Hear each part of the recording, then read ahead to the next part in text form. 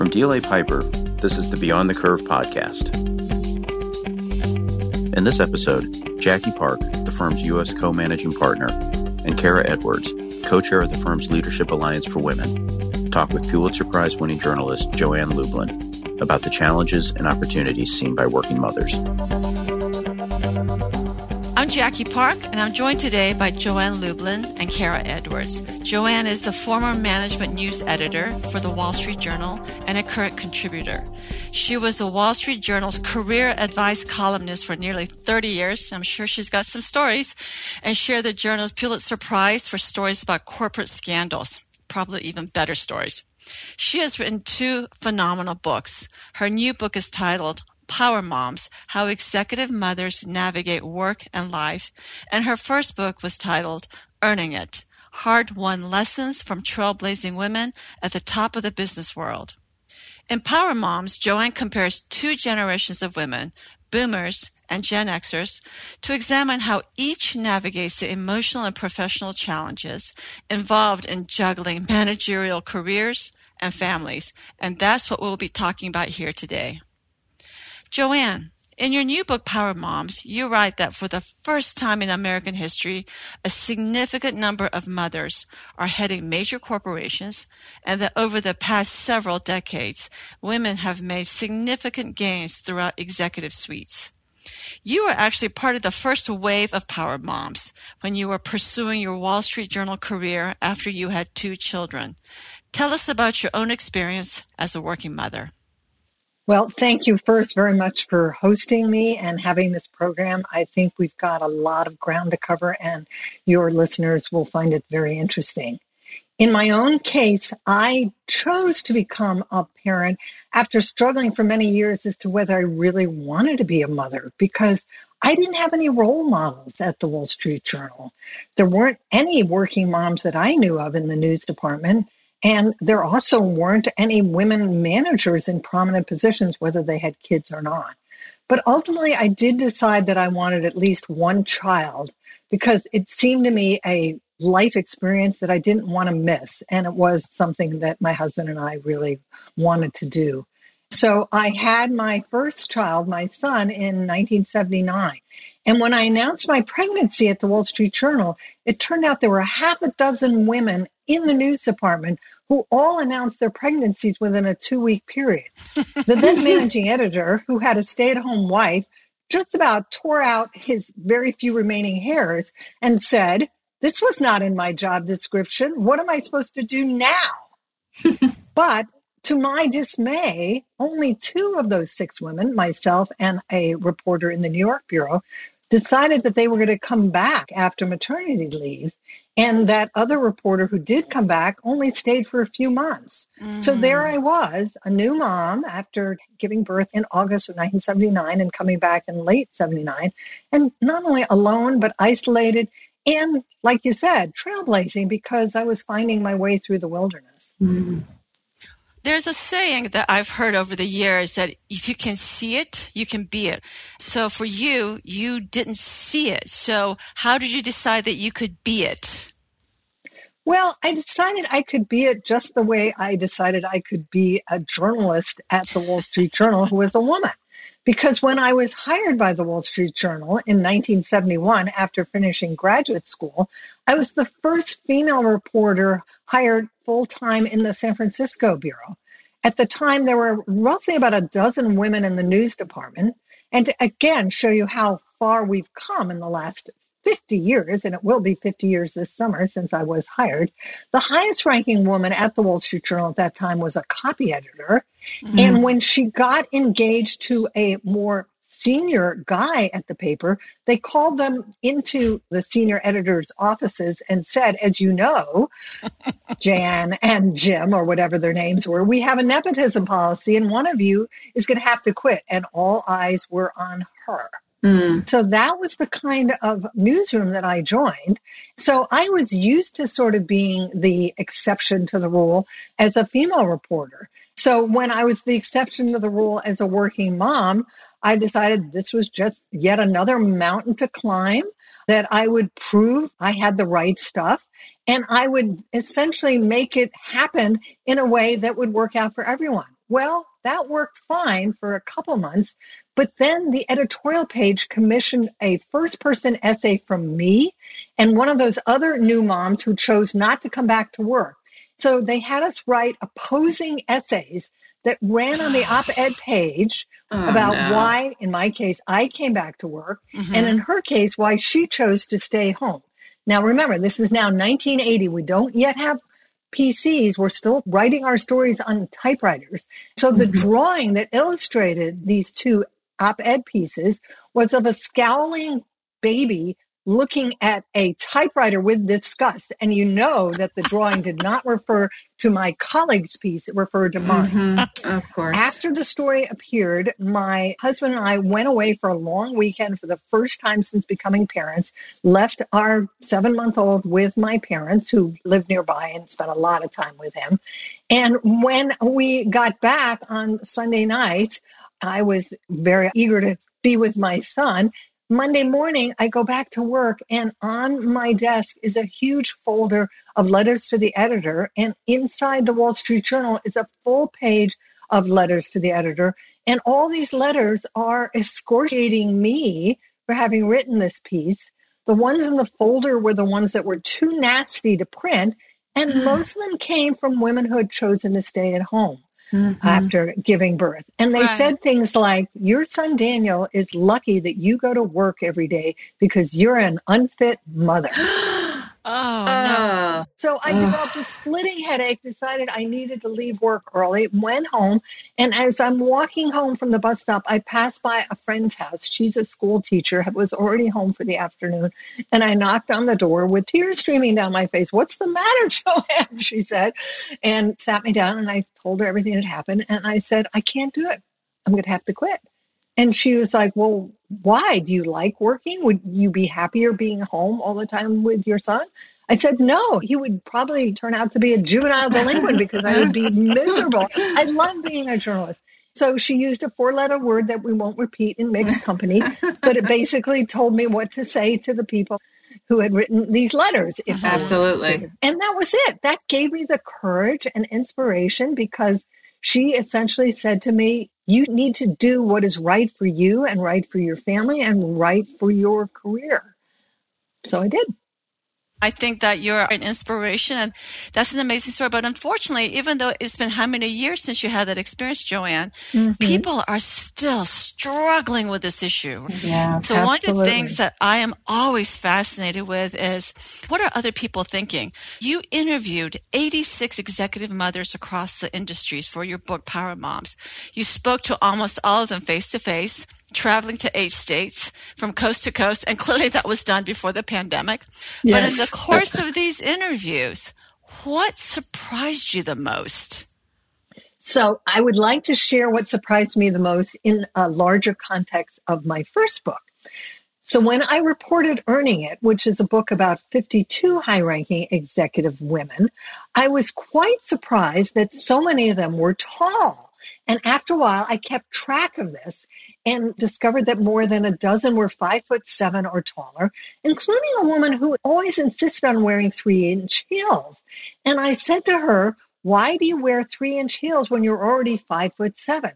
And she said, Joanne, when I became the only female executive who was a direct report to the CEO and the rest of his management team were guys, I decided I needed to wear 3-inch heels every day so I could always look the guys straight in the eye. And it worked for her. They took her very seriously. So fast forward, then I'm now reporting my book about Power Moms, for which I not only interviewed 86 executive mothers from those 2 generations, but also 25 adult daughters of the boomers, the first wave of executive mothers.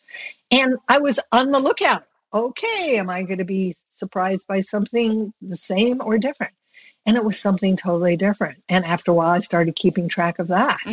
And what I was surprised by was that about 10 of these 86 women choked up or cried or came close to tears when they were sharing a very, very powerful and emotional experience having to do with either their role as a mother or their role as a manager or their role as a wife. So I started keeping count of that. And I thought one of the more telling examples of that was a senior executive at IBM whose parents brought her here as a very young child. They immigrated from Korea. Mm-hmm. And early in her career, well, not that early in her career, she was already an executive at IBM, but so was her husband.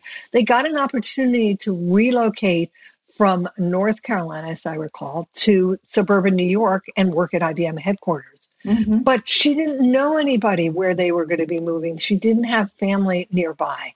So she reached out to her parents, both of whom at that point were successful small business owners, and asked them for ideas as to what they should do for childcare when they relocated. And her mother, without being asked by this female executive at IBM, said, your dad and I will sell our businesses and we will come live with you and we will help raise our 2 grandsons so that you and your husband can go to work. And when she shared the story with me, she started choking up. Mm-hmm. And I was like, well, why does this fill you so much with emotion? She said, because of what my mom said next. And her mom said to her daughter, your sun is rising and my sun is setting. Mm-hmm. Oh, that is absolutely beautiful. So I choke up when I tell that story. That's absolutely beautiful. And that's why Kara is part of this conversation, because Joanne, you and I are the baby boomers, right? Mm-hmm. So our sun is setting, and Kara and the other phenomenal young women that we have at our firm, their sun is rising. Absolutely. Yep. I love that. Thank you for sharing that with us. You're welcome. That's very generous. I think both of you women, your sun is very high in the sky.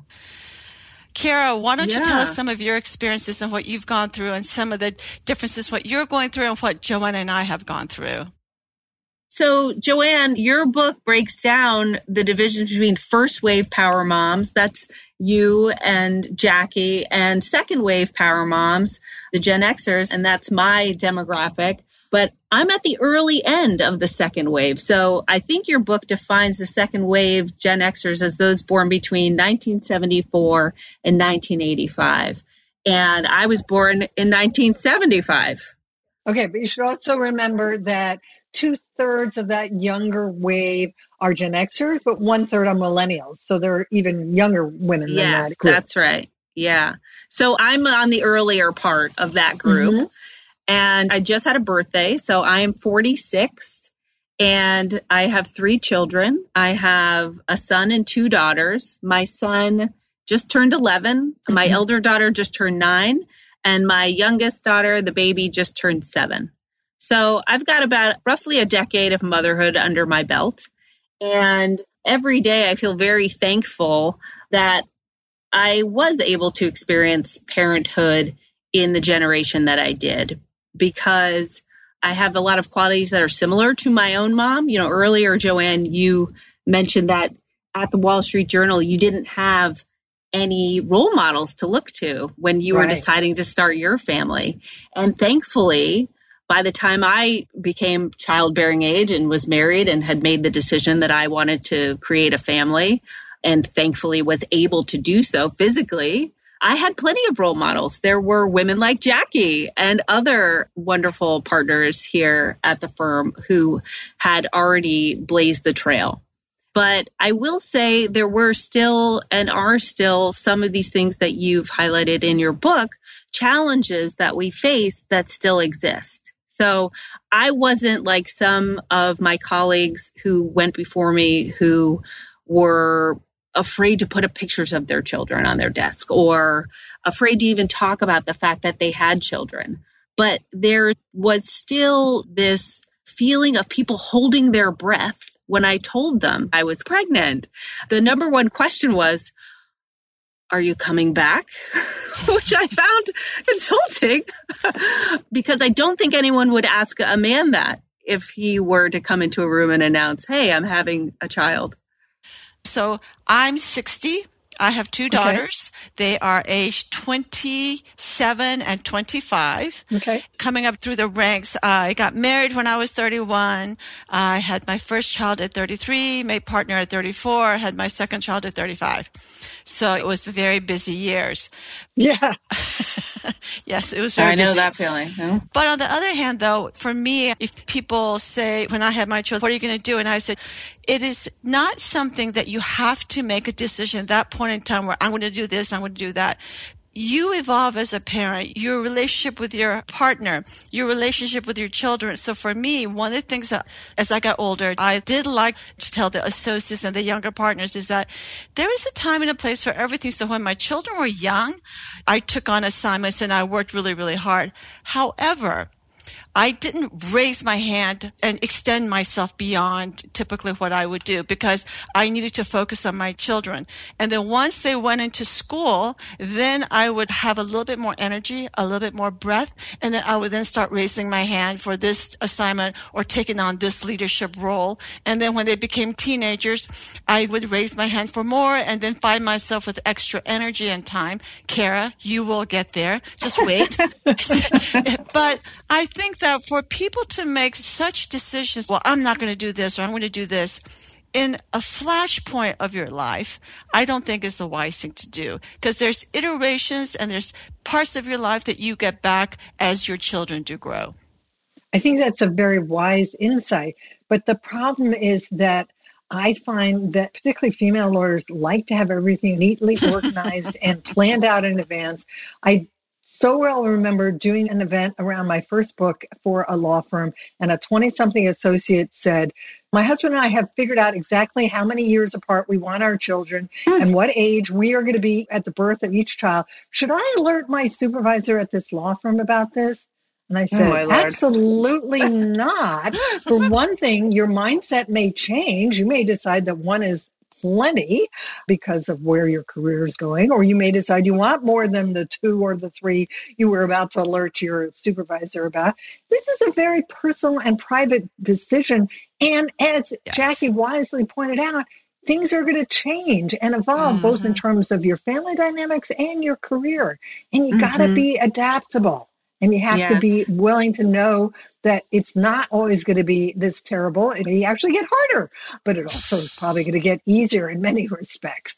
And that's why having role models of women who have done it before and can say, well, here's what worked or here's what didn't work, or here's how I was able to get to be partner in between 2, rather, maybe they weren't so difficult, but nevertheless, pregnancies. And therefore, we can all pay it forward and benefit from our prior colleagues' success and insights. I'm so glad you said that, Joanne, and I completely agree. Just like I had the benefit of speaking to women who had gone before me, I now make a point of making sure that every woman in this firm knows that I am a resource for them if they want to pick my brain about how to go about these things. I think one thing that's changed for the better just in the working world generally is our ability to talk about these things. That's how the conversation went when I told my direct supervisor that I was expecting my first child. I called him into my office. I had him sit down in a chair next to my desk, and I said, I have some news. And he grabbed both hands of the chair and leaned toward me. And I said, I'm 13 weeks pregnant. I had passed the 12-week mark. I was really excited to be able to be talking about it. And he slumped and said, oh, thank God. I thought you were going to tell me you were leaving. And I said, well, in a way I am. I'm going to be taking my parental leave. But I'll tell you right here and now, I expect to come back. And I want to stay on the path that I'm on. And I don't know how this is going to change my life because I've never done this before, but here's my current plan. But I reserve the right to change it after this human being comes into my life. That's a great point, because I think that just setting the expectations and knowing that you're going to come back. I think for my generation, when I started having kids and when I was in law school, I graduated from law school in 1985. Half the students in my graduating class from law school were women. So it's not a pipeline issue where I keep hearing some people say, well, there's a pipeline. I'm like, no, we've had this pipeline for 35 years. So you can't tell me this is a pipeline issue. But over the course of the next 10 years, the majority of the women decided for various reasons to quit the practice of law. So one of the things that I do, and I'm a big believer in this, is that for women, it is important to keep your foot in the game. Because if you look at the arc of a career, Joanne, as you and I know, it's 30, 40, 50 years even. But the arc of hands-on mothering before the kids start to break away and create their own selves is teenage years, especially once they get their driver's license, and then definitely when they go to college. So if you withdraw from the workforce altogether, it is difficult to get back in. And if you do, it's definitely not at the level at which you left it. So for years, my non-working mom friends would always feel sorry for me because I was always late to my daughter's school for an event. I was always a little harried. Okay, I was a lot harried. However, as our kids all started to get older and I had remained working as an attorney, and they then wanted to return to the workforce and they realized that they had difficulty in regaining that foothold, which they once had. So again, I'm not saying you have to stay in big law. My path isn't for everyone. But whatever you want to do, if you can just hone your skill set and figure out a way to somehow stay relevant, that is the idea. The idea is to keep your foot in the game so that when your kids break away and you decide you want to come back, what you want to have are options. You do not want to have all the doors closed. And for me personally, it was after my kids hit these benchmarks that I had more energy and more breadth, that I was able to literally flourish in my practice and in my position in the firm. But I also think employers, whether it's a law firm or anybody else, can do something to keep connected to women who choose to take off for a couple of years to raise their family. It's very common in the management consulting industry, for instance, for there to be alumni organizations in which they have not only social events, but ways to keep your skills current, even if it's on a reduced part-time basis and you do it at your own pace. There are also many companies that have instituted returnship programs in which individuals, whether it's a mom or a dad or someone who's been caring for an elderly parent who've been out of the workforce for a couple of years, essentially have a year-long returnship in which they're paid and they are essentially brought up to speed on the technical skills or whatever are the gaps in their professional training because they've been away. And at the end of that year, they've each had a chance to look each other over whether it's a place they worked at before or not and decide whether to get hired permanently. That's great and very innovative. And something that I think we're seeing more and more in our industry as well. In preparing for speaking with you and asking you questions today, Joanne, I thought about how much has changed for working mothers in just the 10 years that I've been a mother. We've talked about some of the things that I faced when I was first expecting and starting my family. But between then and now, there's been so much wonderful forward momentum and lots of beneficial things. So by way of example, I'm sure this is in great relief compared to yours and Jackie's experience, but when I came back to work after each of my children, it was important for me, and it's not for everyone, but it was important for me to continue to nurse my children. I was at work for 8 or 10 hours, so I needed to pump. And I remember the 4 years in which I had 3 children and I was nursing all of them for a year or more. I was pumping in the oddest, strangest, most bizarre places all over this building and in airports and just all over the place because this was a commitment I had made to myself and my children. But now, the last maybe half a decade, there are wellness rooms in every office space in New York City now. Exactly. Private places, there are these little pods in airports where moms can go and nurse their children or pump in privacy. So there's been a lot of good progress, I think, over the last decade or so that wasn't even thought of when I began having my family. But to your point, one of the younger executive moms I interviewed for the book who works for a management consulting firm and was doing the exact same thing. This was after her first child was born. She found it really, really tiresome to carry not one suitcase, but two suitcases running through airports after a business trip because one suitcase was filled with the milk that she had pumped. And one time it leaked and she'd had clothing in that suitcase. So when she got back, she was complaining about this to a law firm client. And he said, well, at our law firm, we ship home the breast milk for our associates and partners who must travel, who are nursing mothers. And this management consultancy executive thought, well, this is a fabulous idea.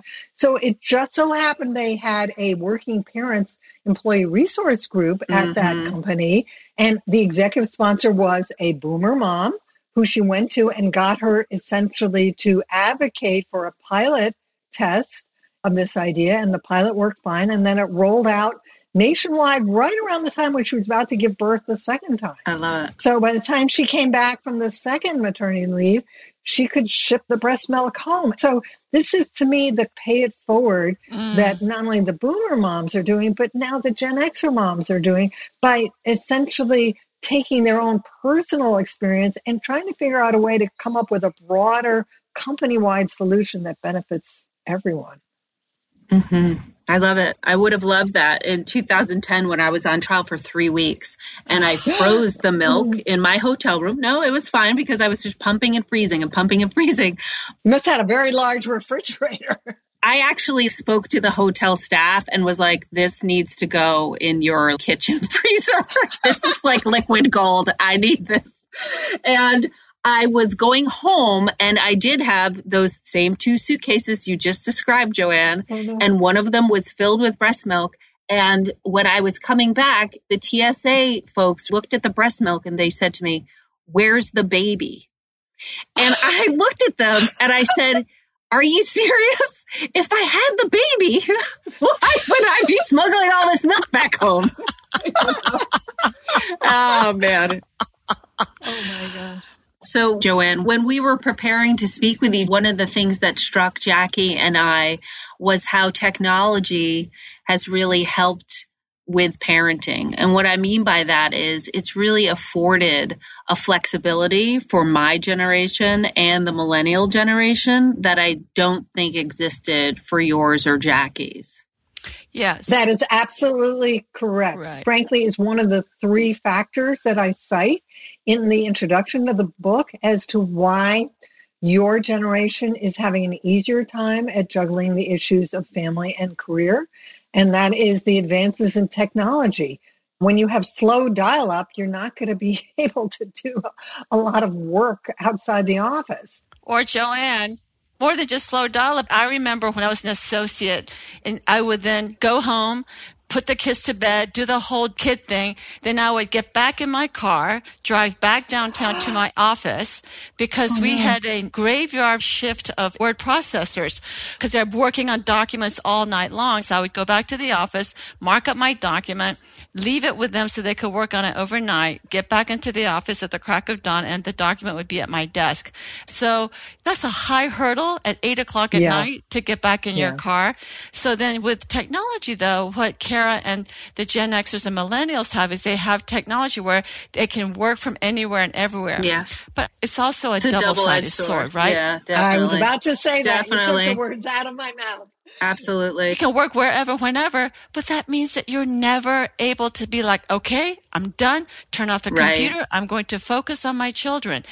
That is a challenge that this next generation is going to have to work out. Yeah. Because as we have seen during the pandemic, when all of us have been sitting at home in front of our computers, the blurriness, there is no home, there is no work. We're all just working all the time.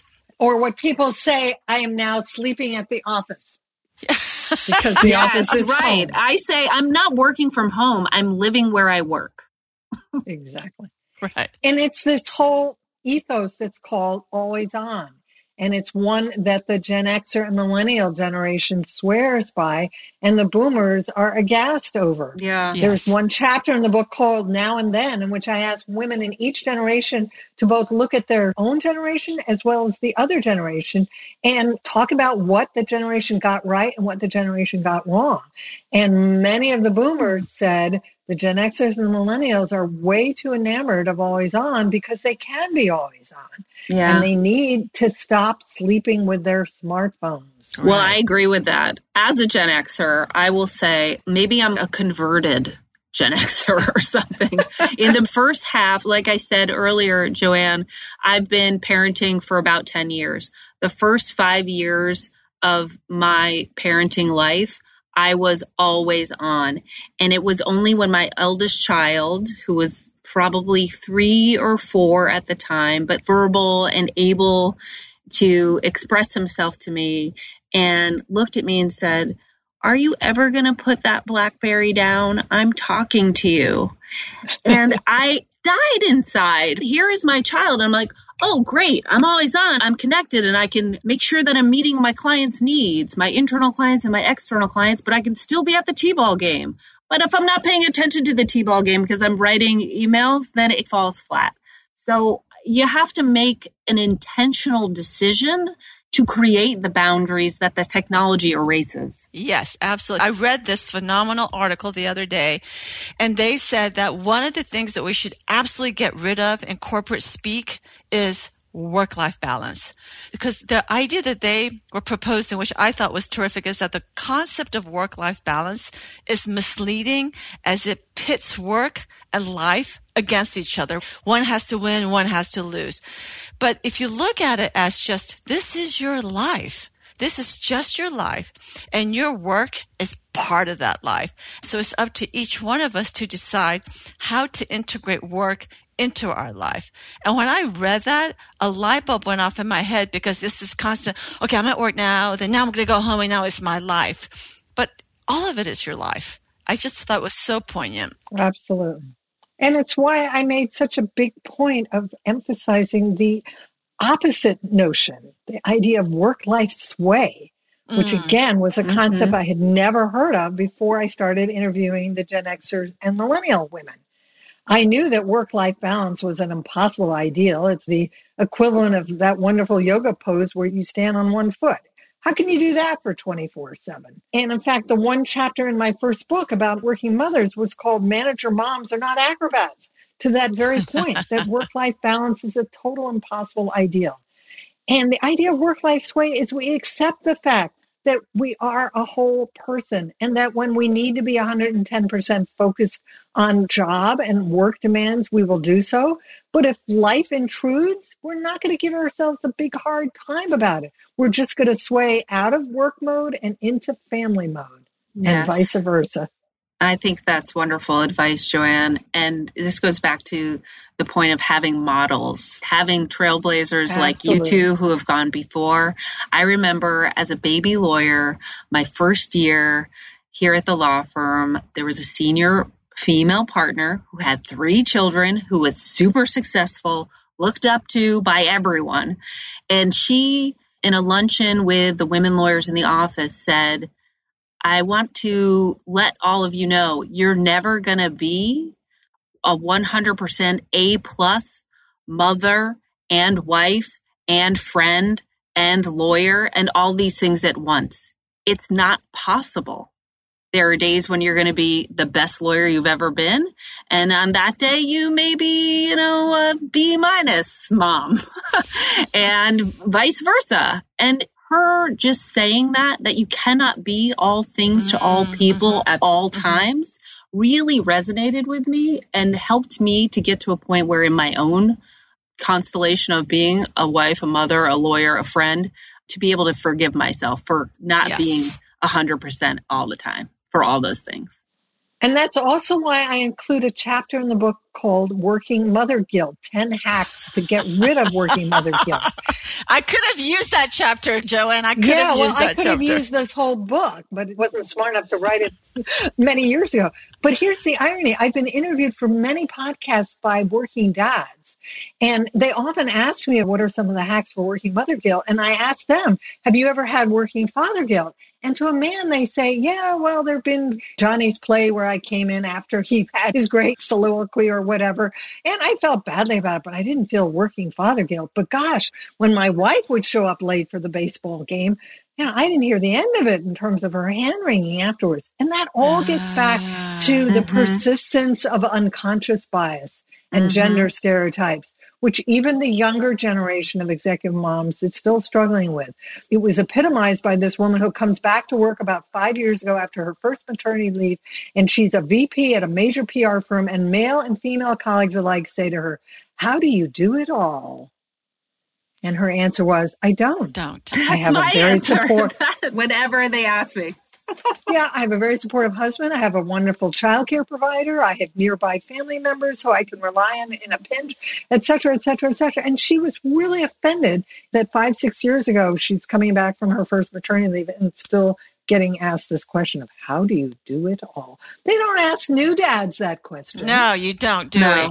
Before we run out of time, I would love for you to talk a bit about when you were talking to the daughters of these women leaders and whether they either embraced or rejected the decisions and having to be a daughter of a trailblazing working mom.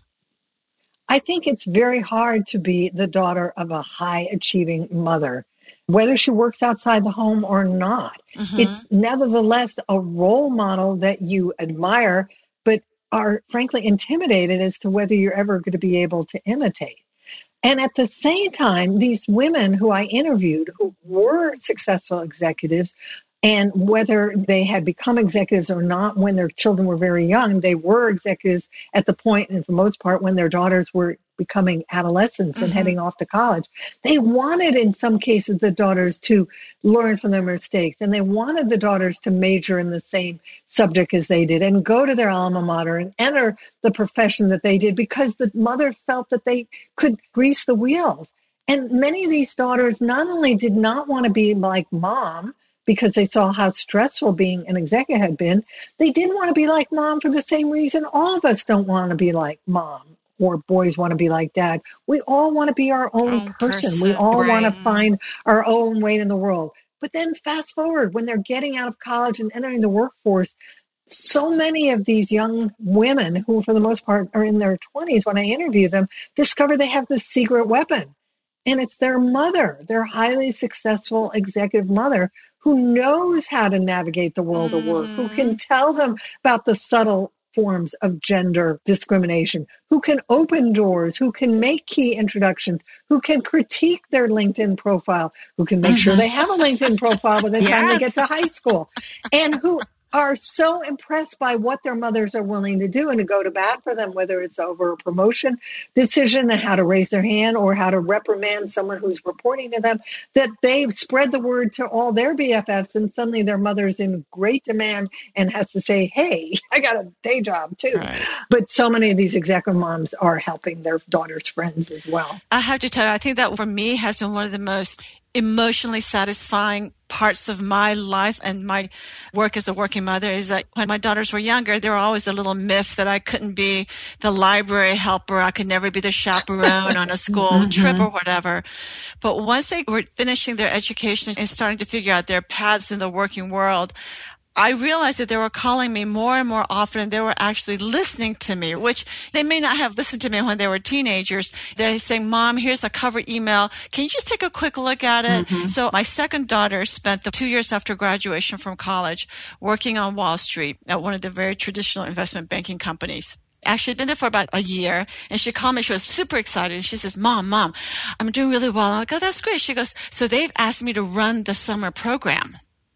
I go, oh, they did they? I said, sweetheart, how many hours a day are you working right now? She goes, well, I'm getting like 4 hours of sleep a night. I go, okay. So they now want you to take care of all these summer kids from colleges and run the summer. Yeah, Mom, it's a huge feather in my cap. I said, okay. So in your group, as all the first year, your peers in your group in this company, what's the breakdown? She goes, well, it's about 60% guys and 40% women. I go, okay. I said, I want you to turn it down. Why? I said, because it is kitchen work. I said, it is work that they typically give to women because they know you're going to take care of it. You're responsive, you're on top of things, you're all these things. I said, I want you to turn down because number one, I'm worried about your health. You don't have any other spare hours in the day. And number two, this is not something that you have the time or the energy for. I said, I just want you to turn it down. She was like, oh, whatever. So she did. So a couple of weeks later, she called me back and she said, that was the best advice you ever gave me. And I said, why? And she said, well, I turned it down. And they were like, oh, okay. And then I said, oh, let me guess. They gave it to another woman. She goes, yeah. And she's miserable doing it. And I said, well, statistically, they should have given it to a guy, right? Because if you look at 60-40 breakdown of genders in her class, but they gave it to another woman. So these are the kind of pitfalls and these are the situations that because of the experience that Joanne, you and I have had and care that you're having, we can help our children navigate as they start entering the workforce. Absolutely. All right. Well, gosh, we're almost at the hour. So, Joanne, really appreciate the time. This has been such a great conversation. I feel like we could talk for hours and hours longer. Oh my gosh. It's been so much fun though to get the two generational perspectives from both of you as well, because it totally shines a light on what the book's about, which is the joys and the pitfalls that both generations have experienced and how we're learning from each other, because the boomers are certainly learning from the Gen Xers and the millennials as well. Absolutely. So from my standpoint as a boomer, watching Kara and the rest of the young women, associates and partners develop their style, develop their own trails, it's really been, for me, very heartwarming because, again, when you and I were coming through, there weren't that many. And now behind me, I see so many amazing women leaders in their fields. So I feel like we've done our jobs, hopefully a little bit better than we thought we were going to do. Thank you so much, everyone, for listening. Joanne, a heartfelt thank you. And Kara, look forward to seeing you one of these days when I make it out to New York. I can't wait, Jackie. I'm looking forward to it. And thank you so much, Joanne, for being with us today. All information, content, and materials contained in this podcast are for general informational purposes only. This podcast is intended to be a general overview of the subjects discussed and does not create a lawyer-client relationship. Statements and opinions are those of the individual speakers and participants and do not necessarily reflect the policies or opinions of DLA Piper LLP US. The information contained in this podcast is not and should not be used as a substitute for legal advice.